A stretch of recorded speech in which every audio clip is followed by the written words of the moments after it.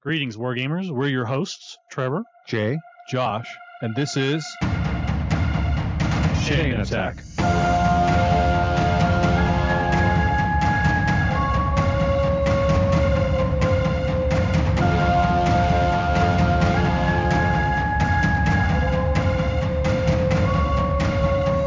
Chain Attack is sponsored by Discount Games Incorporated.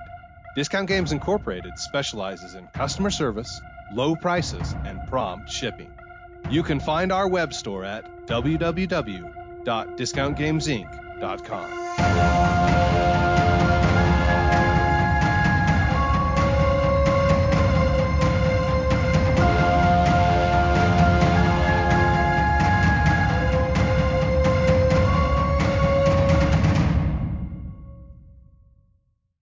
Welcome to Chain Attack. I'm your host, Trevor, and I'm in Bronze League on Marvel Snap. And I hate it. I assume that is like, I'm Jay. I assume that means that you're like with the biggest of big boys and No. That's not the biggest of big boys. I mean, well, I don't know at this point since like the game's new. So I have no clue like who the big boys are or where they're at. You know, Bronze is like essentially the second league up. It's not even close. I mean, from there you go to silver, then gold, then platinum, then diamond, then vibranium, then omega, then galactic, and then infinite. So I'm that far down. I only know that my brother is infinite. He is? Yes. Holy crap. I think he has played a sinful amount of this game already. You would have to, because... But I think he also has... Well, I think also, let's see, he told me the coworker, like, bought himself a bunch of the gold, I think, is the one currency that you can buy. Yes. And also gifted... He also gifted my brother several bars of gold or whatever. So, but I think he's played it a ton. I think he has a job that permits playing of Snap even more than Trevor's job.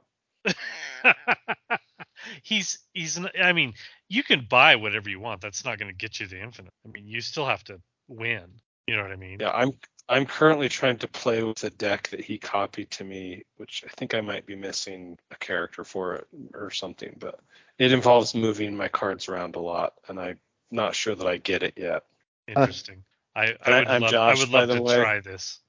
I will copy it over to you in a moment.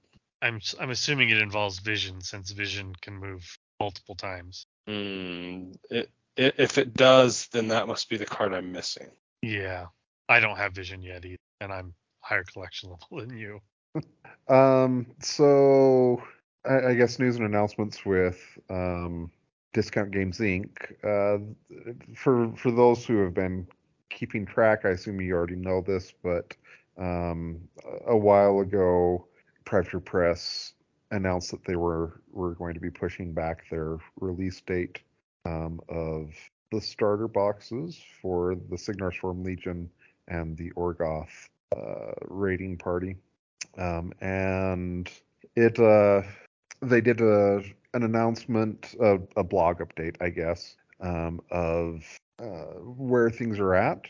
And so the where things are at currently are that first of all, they don't have a new date yet for the releases. They said that they've made about 80% of the Orgoth starters and are just about to start on the Signar boxes. They are launching the new War Room in a couple of days, and it's going to have cards in it, but it's not going to have damage tracking in it. For those people who are playing at Warfare Weekend, they said that they're going to be adding that after Warfare Weekend. They also said that, like, I've been getting solicitations from them, and it's still saying, like, in January that the releases that they had on their initial roadmap are still coming out in January, and in their blog posts they're like, oh, we're just gonna try to catch up on things. And Skeptical Game Retailer is skeptical of this. Skeptical gamers are as well. Yeah, but I mean, hey, I trust me, I would love it if they did that. But that's the current state of things. Hopefully they manage to get things released soon and it does awesome. So I guess stay tuned for more updates with that. So while I was doing an anniversary trip, you guys did a local board game convention called Icon and played lots of stuff, and we're going to talk about lots of stuff, I believe. So where do you want to start? That is definitely the plan. Trevor played more games than me, so start with him, I would guess. Oh, geez, you're going to put me on the spot. I know the first game I played when I arrived, and it was with Trevor. Well, then let's just talk about that one. What game was it? It was Northgard. Oh, okay. The board game. Well, then let's start with Northgard. Cunning, essentially drug dealer that he is, had dangled. No, I asked for it. Yeah, he asked me to order it for him. Oh, yeah. Well, I thought you brought it to his attention. No, I don't think so. No. Fine. Nope. I dug it up and so it was kickstarted, and I knew it was coming along eventually, and I hoped that it arrived before Icon. But yeah, I asked him to order it for me, and it did arrive before Icon, and I read the rules, and it is the way you would describe it is a deck building 4X, I think, and that may not be adequate because the deck 4X building light though. Deck building light, right? Yeah.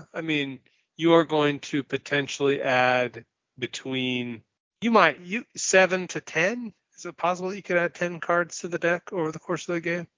So you add one card per round, plus, and there's 7 rounds. And then there is 2 cards you can upgrade and add to your deck for a total of 9 cards in the normal game. There is a extended version of the game where you play for 10 rounds.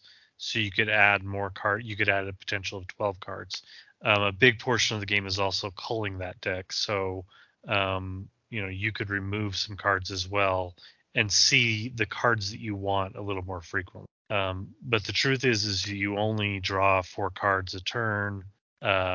So your deck starts out with 7 cards in it, which means the very first card you gain goes on top of your deck, and you draw it immediately on the second year. So yeah, some of these cards you may only see, say, twice in the entire game, or if it's one of the last cards you get, you may only see it once. So the deck building part of it is light. It's not like one of those deck building games where you build your deck and you're rotating through it multiple times and get to build these combos.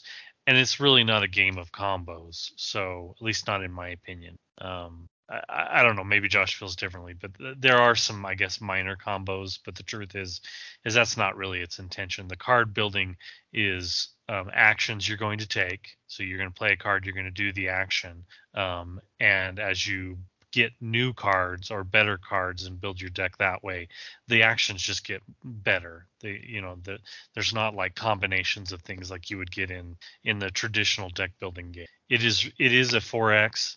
It is about exploring, expanding, exterminating. I don't even remember what the 4th X is, but it does all those things. There's exploiting also. Yeah, you're exploiting the terrain. That is true. You are gathering wood and food and other things like you would in the video game. It does a very light interpretation of the video game. I feel like it does a good job of providing the feeling of the video game with some of the theme of the video game, with not trying to directly translate, which is a good thing. You can't always translate a video game, especially an RTS, and make it feel right. So right. Since we played at Icon, I've played a few more times, and one of the things that we did not play there was the creatures portion of the game, which is part of the video game is that as you expand, there are creatures basically in the terrain that are waiting for you, and sometimes can be somewhat painful to deal with. And that theme definitely comes across. My wife was not happy with the number of creatures that seem to be attracted to her small civilization. So, what were your thoughts? Well, I wanted to play it again, so I did enjoy it. Because the deck building is a little bit drafting, right? Because like there's a number of cards laid out, and you get an opportunity to pick, from one of those cards what will go in. I fool that I am, I think made some poor, I'll just call them life choices, but poor deck building choices early on. And I ended up kind of with a deck that was pretty combat focused, and I don't feel like the game is very forgiving to a combat heavy strategy. Like, I don't know, am I wrong, Trevor? Having played it some more, like it just feels like combat is pretty punishing. So I think that it somewhat depends on the clan that you're playing, and the clan that you played, if I remember right, was not the best at Snake. Combat. It was Snake, yeah. Yeah, I feel like it had some weird combat tricks. Yeah, and so the Snake token that you were able to place out, I feel like it's better at that the token is better at harassing than you are at attacking. I think you sort of got a little bit fixated on the fact that the token gave you a bonus in combat, when really its ability to steal is probably more beneficial. Correct. Yeah. Okay. Yeah. So there are clans that are quite strong at fighting. But the truth is that the board game does a fairly good feeling, just like the video game, in that if you spend too much time in combat, it is a little bit of a waste of your time. You're really kind of driving yourself and the guy you keep attacking towards the bottom while everyone else is busy winning. I will say that with the creatures added in, that changes a little bit. You do you're forced to fight the creatures, because if you don't, my deck would have been a little better. Yeah, if you don't fight the creatures with the creatures on the board, they'll come at you. Like, they move and they'll come in at you. So you really must be prepared. Your goal with the creatures is a little different though, because you really should set yourself up to beat the creatures in a single blow. Whereas when you're fighting other players, you're really just trying to drive them back. Yeah, you're more trying to drive them back. If you really want to eliminate them or remove them from the board, it would take multiple turns. But for creatures, you can, if you have more power than they do, rather than pushing them back, they die. Okay.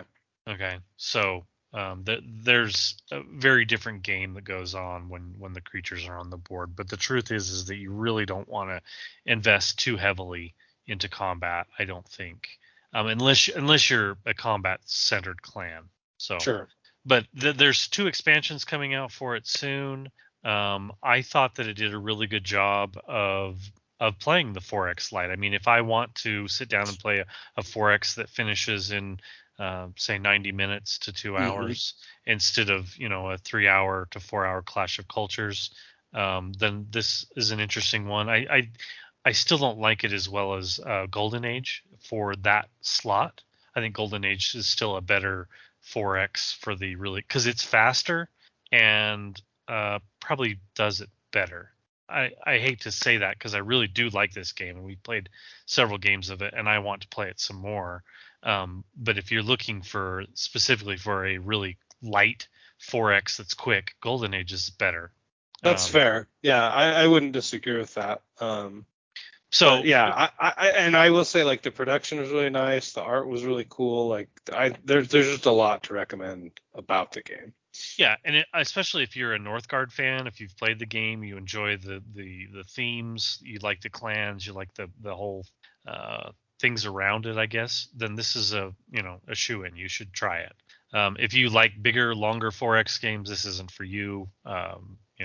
Clash of Cultures or Twilight Imperium, those should be the ones you're focusing on. Yeah, even I'm trying to think of some of the lighter civs, like Civilization New Dawn. That's probably about as light as the Golden Age is. Golden Age is lighter than that. Anyway, so yeah, it does occupy kind of a fun, slightly lighter niche of those type of games. So, the next game we played is one that my father had kickstarted, I don't know how long ago, and I have a confession. anytime my dad kickstarts something, I panic at the thought of playing it, because I'm just like, well, this could be so bad. Yeah, and when he first pulled it out, I started looking at it, and I'm like, I was a little worried because it was not because your father kickstarted it, but just by looking at it, I was like what are we getting into here? Is this because I didn't recognize the publisher, I didn't know any of the names, and sometimes when you get on Kickstarter, and somebody does their first project or whatever, you don't know what you're getting, And exactly. I'm guessing this is not somebody's first project. It is not this company's first project, and it's part of why I was a little nervous about it, because their other project is like a weird Settlers of Catan meets. I don't even know what it meets. Like meets a random maze game or something. That okay. The pieces look similar to these. The art is very similar. And now I can't remember what the freak it's called. I'm gonna look it up. But anyway, I did not like it, and so that's part of the other reason I was nervous about this Age of Atlantis game, right? But that's the name of it. I couldn't think of the name of it. Age of Atlantis is the name of the game. Yeah, but I was gonna say, can you gotta describe it, Trevor, while I look this up really quick. Gosh, I'm not sure I know how to describe it. So it feels like a worker. It's a worker placement, but it's also a little bit of a. Each worker can take multiple actions, but the more actions you take, the more you degrade that worker. So So taking just doing the normal action with it, you don't risk any degradation of the worker, but you also potentially don't maximize your return. So it really felt like it was about proper placement of workers and how far you should push them. And honestly, the game was way better than I expected. I had a lot of fun. I really did enjoy it. There was asymmetrical powers and asymmetrical paths to victory in some ways. So you had a lot of similarities between the 4 factions, I guess. But each of them had a very unique power. And honestly, that power in every single situation really dictated kind of the best direction towards victory for each of them. So it felt like we were all sort of doing very different things, all of which were scoring points. So I had the faction I was playing was the kind of the building faction, and I didn't realize this when we started. And so I started building all these buildings because I was just looking at my board and I'm like, okay, well, this seems like it's going to be, the proper path. And no one even told me that. The powers on my board sort of lent towards building buildings. And after I built like my second or third building, my wife was like, how many of those buildings do you have? And it was it was at that moment that I realized, as I looked up, that I had you were different than other civilizations. Yeah, and that I had 4 times as many buildings as everyone else. Like I could literally build 4 times more buildings than everyone else because they didn't even have the option to do what I was doing. So I realize I have failed in our discussion about this, and we need to pause here for 1 second and go back to Northgard. Okay. And as a bit of pre-ramble, I have come to realize that really I have one rating category that I rate above everything else. Okay. And this was part of the reason why when you guys talked about Twilight Inscription, I got less excited about it after hearing you talk about it. But that category is replayability. Okay. Because I have accepted of myself that I hate learning games, and so if I'm the reason I love going to Icon is because half the games I play, somebody else is going to teach them to. Right. Sure. Yeah. Sure. So if I'm going to learn a game, it's one that I want to play multiple times. And so, what would you rate the replayability of Northgard? Oh, I would actually rate it decent. Yeah, like I would give it a 6 or 7. Yeah, so the replayability aspects of Northgard, just really quick.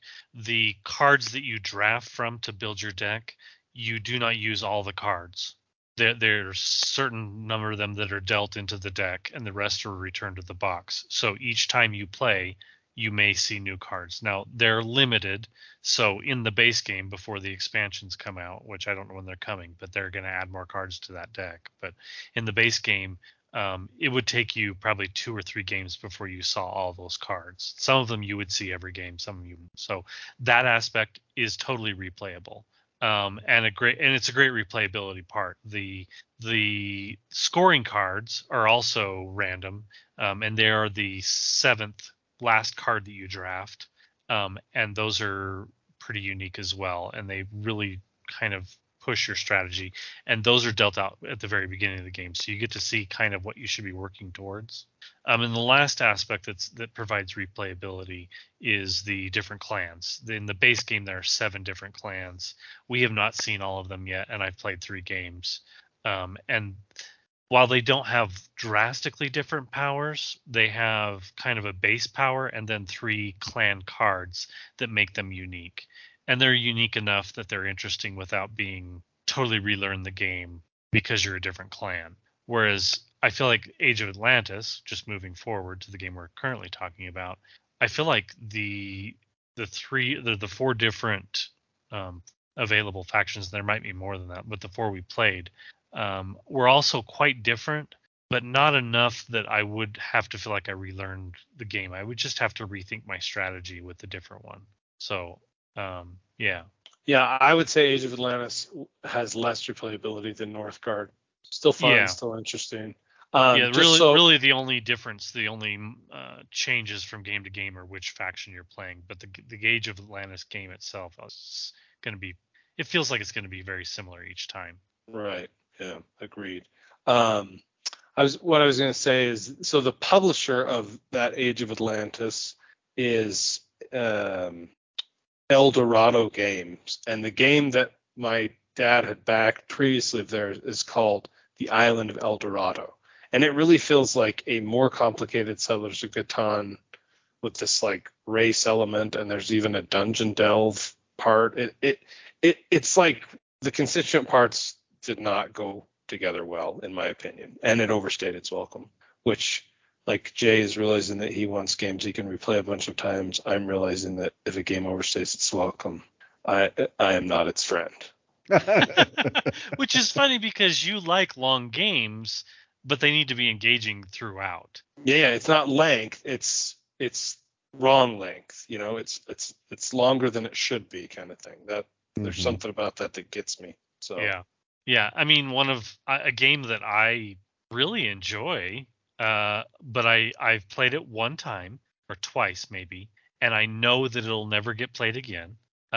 Is a game called Unfair, and the biggest reason they even republished it and renamed it and stuff too.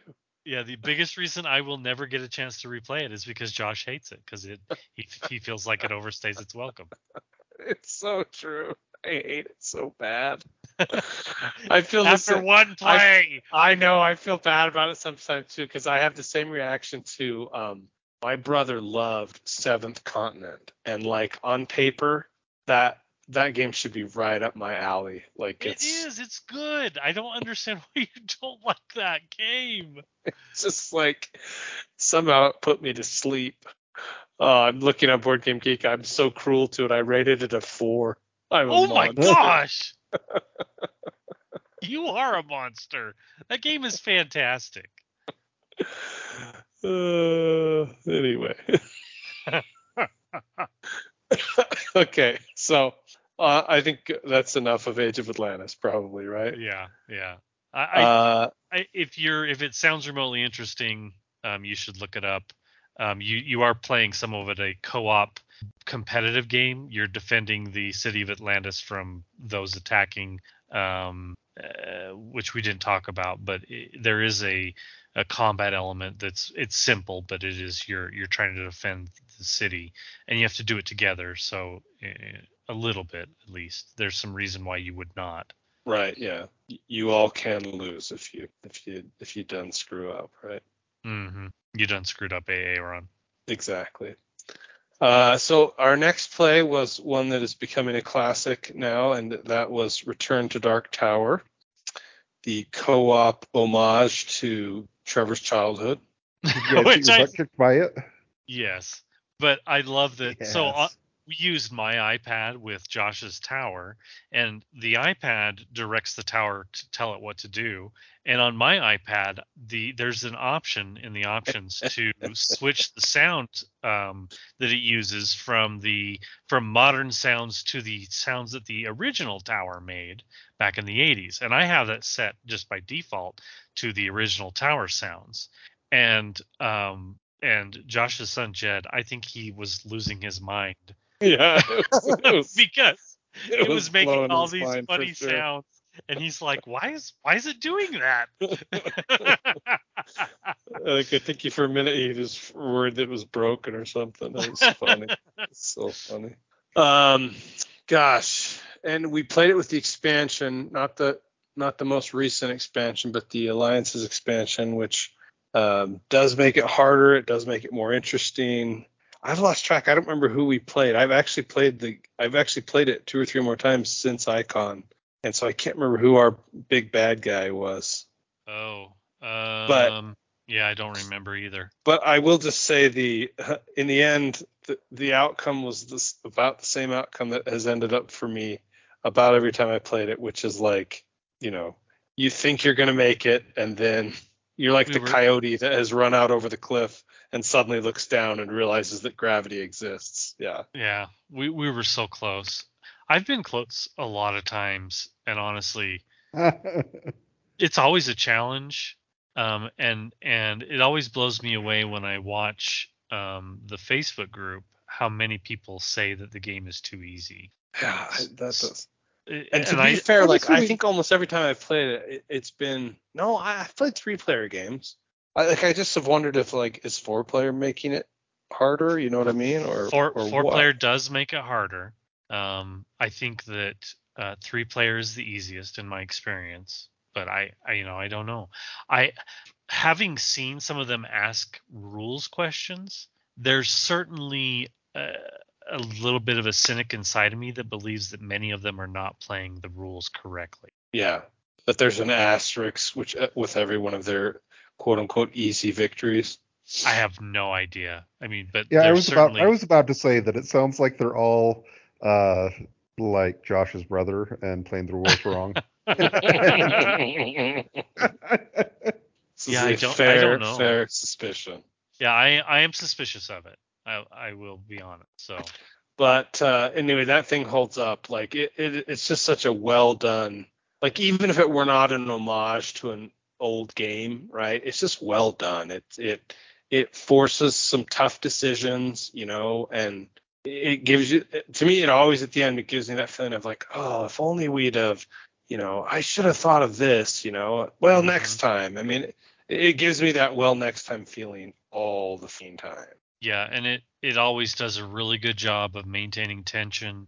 The months pass by at just the right amount of time that, like, if you waste any amount of time whatsoever or have a little bit of a holdup, you're gonna fail that month's quest. It really feels like it does that it has that razor's edge balance between success and failure, and a few player mistakes ends up putting you on the side of failure, and then you get that feeling that Josh has of, well, crap, if we'd done this just slightly different, we could have won. And that's what makes it so great. And because the app and the tower itself maintains so much of the bookkeeping, it just feels like you're always engaged. There's a little bit of a downtime when it's not your turn.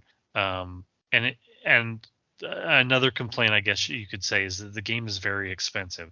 It is an expensive board game. Well, especially if you're going to get it with all of the awesome models and, which. Yeah. And I am what I am. I'm not going to do it any differently than that. Yeah, the plastic tokens, the card sleeves, I've got it all. It's a lot of money. But yeah, it does a lot of things really well. I mean, to be fair, just look at the names that designed it, and that explains an awful lot about what we're saying here. Right. Yeah. So anyway, if you haven't got a chance to play it, find a friend with too much disposable income on their hands and convince them to get it for so that you can play it, because it is. I do have the second completely worth printing that. on order on the retailer pledge. So that someday I'll have it in stock at Gameopolis. I like it. That's exciting. Yeah. Will it, and that will be with all the goodies or whatever too? I believe so. I think I ordered like a larger number of the base game and then some number of additional goodies as well. Okay. Sure. So. Yeah, I mean, it's one of those things where, it's limited production because they don't want to go in overboard, with such an expensive board game and have them sitting in a warehouse somewhere. So, I mean, if you want to get a copy of it, you kind of got to be on the ball, because I just don't think they're going to keep reprinting it. It's kind of a big project. So. Yeah. Right. Yeah. Agreed. Next up, I guess we sort of did a funny little filler. Sometimes the internet has an effect on me, and I buy random things. Okay, I'm just going to come right out and admit to it. And so I had purchased a game called Wormholes, and it is the theme of the game is that you're the captain of a ship that's capable of creating wormholes in space, and so it's this little hex board, and you fly your ship around, and it's a pick up and deliver game, meaning you're trying to get passengers to matching planets, and you'll eventually fill the galaxy with these wormhole pairs, and that will affect who can get what passengers to where, and what comes of all that. It's quick. I think we ended up playing it like not 3 times consecutively, but over the course of the weekend, because it was quick enough. I think I did play it like 3 times, so I frankly got my money's worth out of it, which is nice. But yeah, that was just kind of a random filler that we ended up doing. What did you think? What did you think of Wormholes, Trevor? So your pet peeve is games that overstay their welcome. My pet peeve is games that finish before they fully develop. Before you get to see the engine run all the way. Yeah, and this is a game that ended before I felt like the engine was going. So I guess maybe because it gives you each player 5 wormholes or 10 tokens, 2 ends. 5 pairs, right? 5 pairs of wormhole ends, and you go out and start laying them down, and the game ended before anyone put their 5th wormhole down in any of the games. At least and any of the 3 that we played, I think that's true. Yeah, and so maybe I felt like I was promised one thing and then delivered something else. I don't know. I did enjoy the game. It is interesting. I loved the concept, and it was fun. It just each time.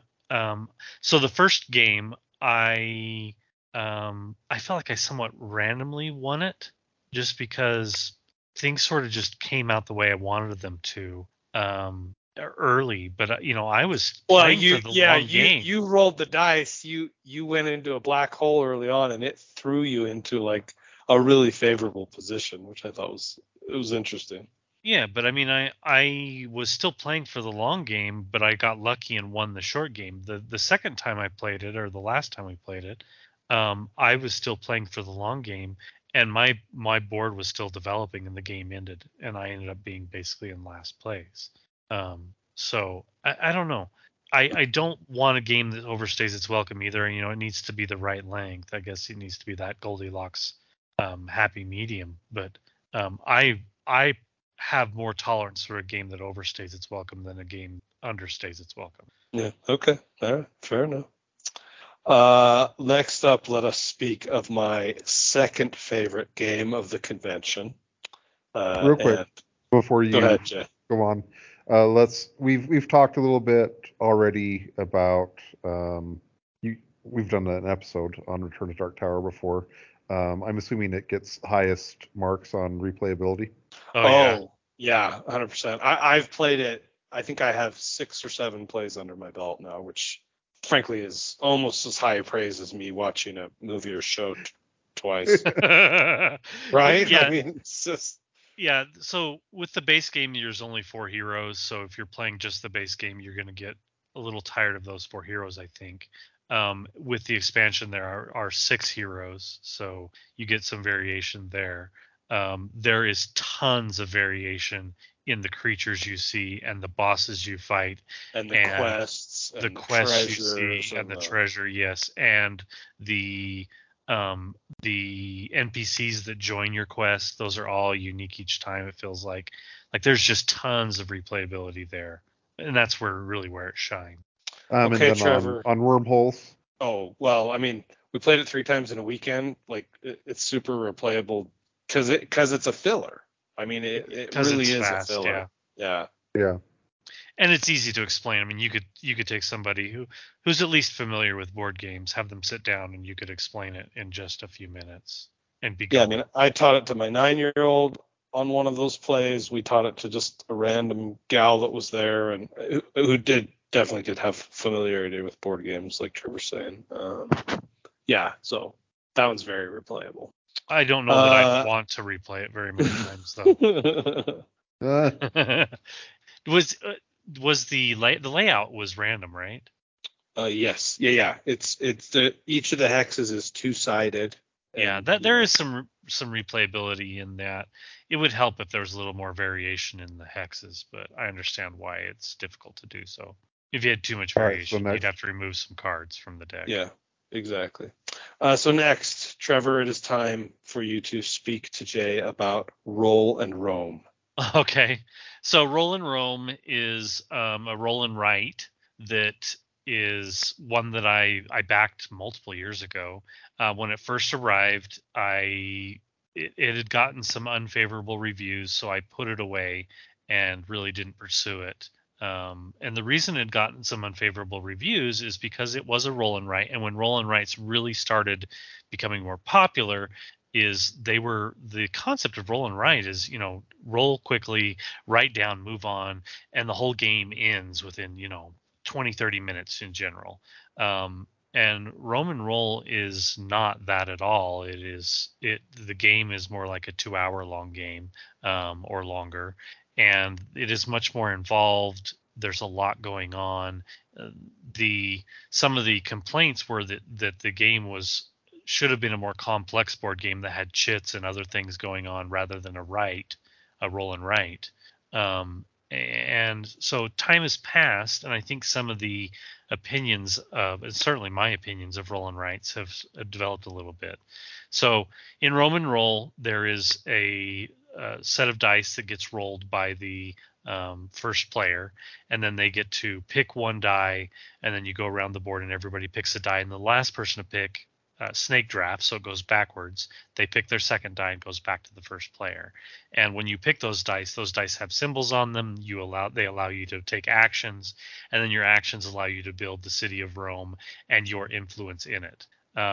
Without going into too much detail, that's pretty much the game. A big portion of the game is this aspect of sort of a Tetris thing where you're building onto the 7 hills of Rome and trying to create buildings that have abilities on them. So building those buildings in the right locations next to the right people is a big part of the game. And honestly, I was super impressed. I enjoyed it a ton. It is very complex for a roll and write.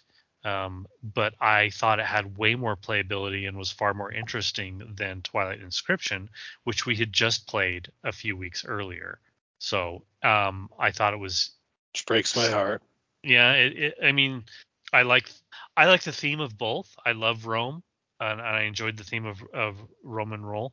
But I certainly love Twilight Imperium, and I love the theme of Twilight Imperium, and I wanted to love Twilight Inscription more. Again, we did not get a chance to replay it. That was one of the games that we had planned on replaying over Icon and didn't get a chance to do so. Yeah, I mean, we basically did Roll and Roam instead. Yeah, and I'm glad we did. But I wouldn't mind. I wouldn't mind having like an evening where we did both as a second play on both. Yes, so a Roll and Write themed evening, sure. Yeah. So the Roman Roll has something similar to Twilight Inscription in that there are, I think there's 6 different player boards, and they all have different. The base actions are all the same, but the people you bribe, the senators, some of your upgrades. Yeah, the people you bribe that give you upgrades are all completely different, and then they all start with different starting resources, and their boards are the way they score are slightly different. So they're all unique, much like Twilight Inscription's different races. So that's where you're going to get, and the buildings that you build in Rome are randomly selected from a deck of cards, and the only building you're guaranteed to get is the shrine, the religious shrine, and that one you'll have in every game. All the remaining buildings could be completely different each game, and there's enough buildings to make it unique. And it's kind of interesting to me that the buildings create resources, and because of the randomness and the limited number of buildings you get in each game, one resource is going to be far more common than all the others. In every game you play, you'll have one particular resource that's going to be more common because of that building is going to be available to you and the other buildings won't. And so the way you get the resources that aren't on the buildings is from the dice. And so the dice all of a sudden have this very wildly variable value in each game depending on which buildings are out. And so anyway, I thought that was quite unique and interesting. I had a lot of fun. I'm looking forward to playing it again. And I know my wife didn't get a chance to play, and she was quite interested in it and would like to play it, I'm sure. One thing I will say, like, I enjoyed the heck out of this game, and it was funny because I felt like we had several games during this convention that they were over quicker than I expected, and not in a bad way. It just like, I think Roll and Rome took us what? Did it take us probably 3 hours, Trevor? Maybe 2.5? Yeah, I think it's close to 3. We were learning for a big portion of that and got interrupted some. But yeah, it was probably close to 3. Yeah, and anyway, my point of bringing that up is just to say, like, they didn't feel like 3 hours. No, and it did what I think a lot of really good games do, in that it really accelerated as the game progressed. So it felt like when we first started playing the first few rounds, I looked at the board at the ability, the way that the game was supposed to end, and I'm like, this is going to take forever. And then you start building up this engine that's making resources for you, and people started conquering nearby lands and building roads out to the various parts of Rome, and I realized, oh, I was dead wrong. This is going to end far quicker than I thought it was going to. Yeah. and it did. And it, yeah, I mean, I guess the good part about it is, even though it took us 3 hours and it did take us longer than it probably should have, we never felt like it was overstaying its welcome. So, Trevor, I can't remember if you said this already, but aren't there expansions to this also? Like, is all we played is the base game, and is that all you have? That's all I have. I believe there was a expansion that was released last year. Yeah, there's a Roman Roll Gladiators. I'm just looking at it here, and a Roman Roll Characters Expansion 1 and Characters Expansion 2. I believe the characters expansion were part of the first characters expansion. Let me rephrase. The first characters expansion I do have. It is part of the. It is so there's boards that I handed out. One of the expansion boards was the one that you played. Okay. So the characters expansion, the very first one, came with the Kickstarter. I do have that. The characters expansion 2, I do not. It looks like it. In fact, according to Board Game Geek, that one just released this year. And you probably don't have the Gladiators one either. I do not, because that one did not come with the Kickstarter. I only have what came with the Kickstarter, so the original game and the first characters expansion. So I don't know what those provide or what they do, but I am certainly intrigued. All right, now we come to my game of the convention. Jay, did we answer your replayability question, by the way, on? I believe so. On Roman Roll, okay. How many games are left? 2. Okay, it's time to speed round. Oh man, but it's my favorite game of the show. Okay, well you can talk. I had connived Trevor finally into trading me this game. We have talked about it on the show before, I think. I think we might have. So this is PAX Pamir 2nd edition, which is a card drafting area and tableau control game set in 18th century Afghanistan, where you may or may not be trying to curry the favor of the British, the Russians, or Afghani warlords. The main mechanic of the game is drafting from a double river of cards, and then those cards you're going to build a tableau with those, a court, so it has, and the cards in your court are going to give you other abilities. Go ahead. The beauty of this game, and my wife and I had a long conversation about it because she wants to like this game, but it's so hard. The beauty of this game is that the path to victory is not obvious in any way, shape, or form. Ever. No. Yeah. And the explaining the game is fairly simple in comparison to the complexity of winning the game. And winning the game is, honestly, it is one of the most difficult board games I think I've ever played in seeing the matrix and figuring out how to win. Like it is, every time I play it, it is not straightforward. You think that you're representing the Afghanis or the Russians or the British, and you're really not. You're representing yourself. It's really about your own representing failure. That's what you're representing. And so the game sort of presents you these cards that make you think that you're doing things on the board for these factions, and you do these things, and then at the end of the game you realize that all the things you did to try to help the Russians or help the British or help the Afghanis didn't win you the game.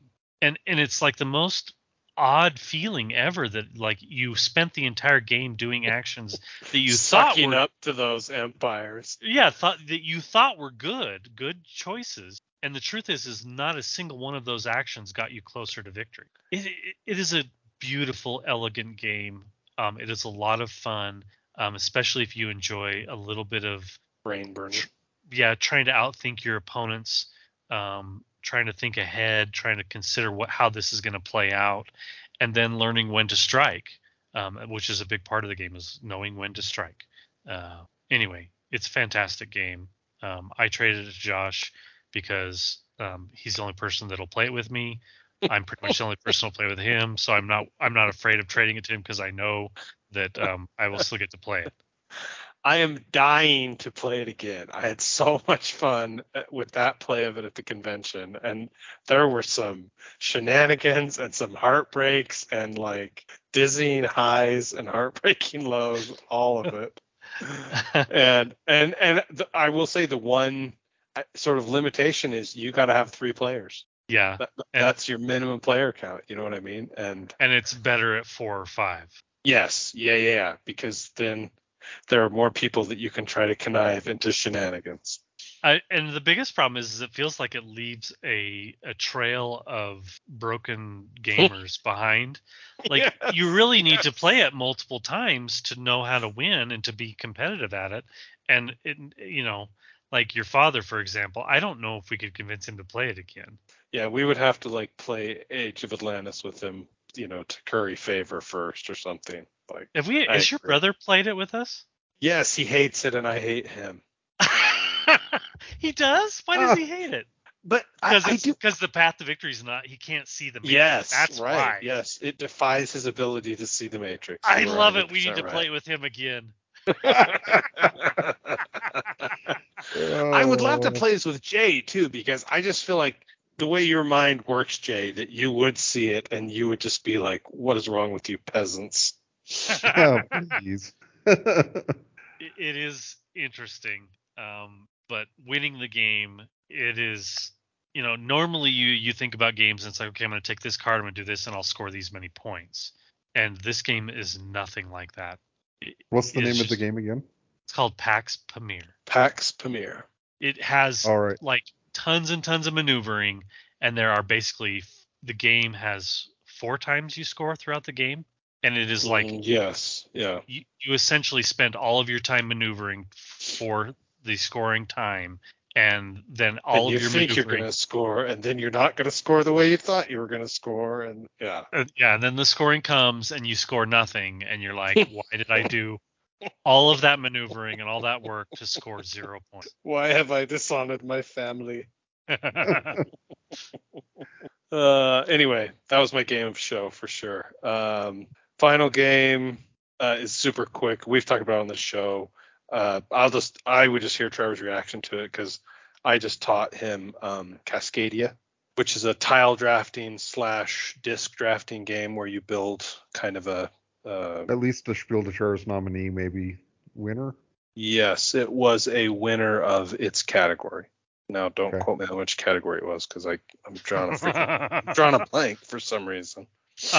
It's a fun, quick game. I think that I would be willing to replay it probably 2 or 3 times, but then it would probably hit a wall where I wouldn't be interested in playing it anymore. So it is a light game. It's one of those games that I think you could take to family and they get them to play it and enjoy. But as a more robust, hardcore style gamer, it's just really not my cup of tea. So, but again, it's good. It's good enough that I would gladly play it again several times. But it would just eventually I would, So that I guess that's my reaction, which for me is for a game as light as that one is pretty glowing praise. Yeah, exactly. Right. There you have it, Jay. Okay, there I have it. Support your local game conventions. They're all so awesome. That's also true. Let us know if you guys have any thoughts on these games.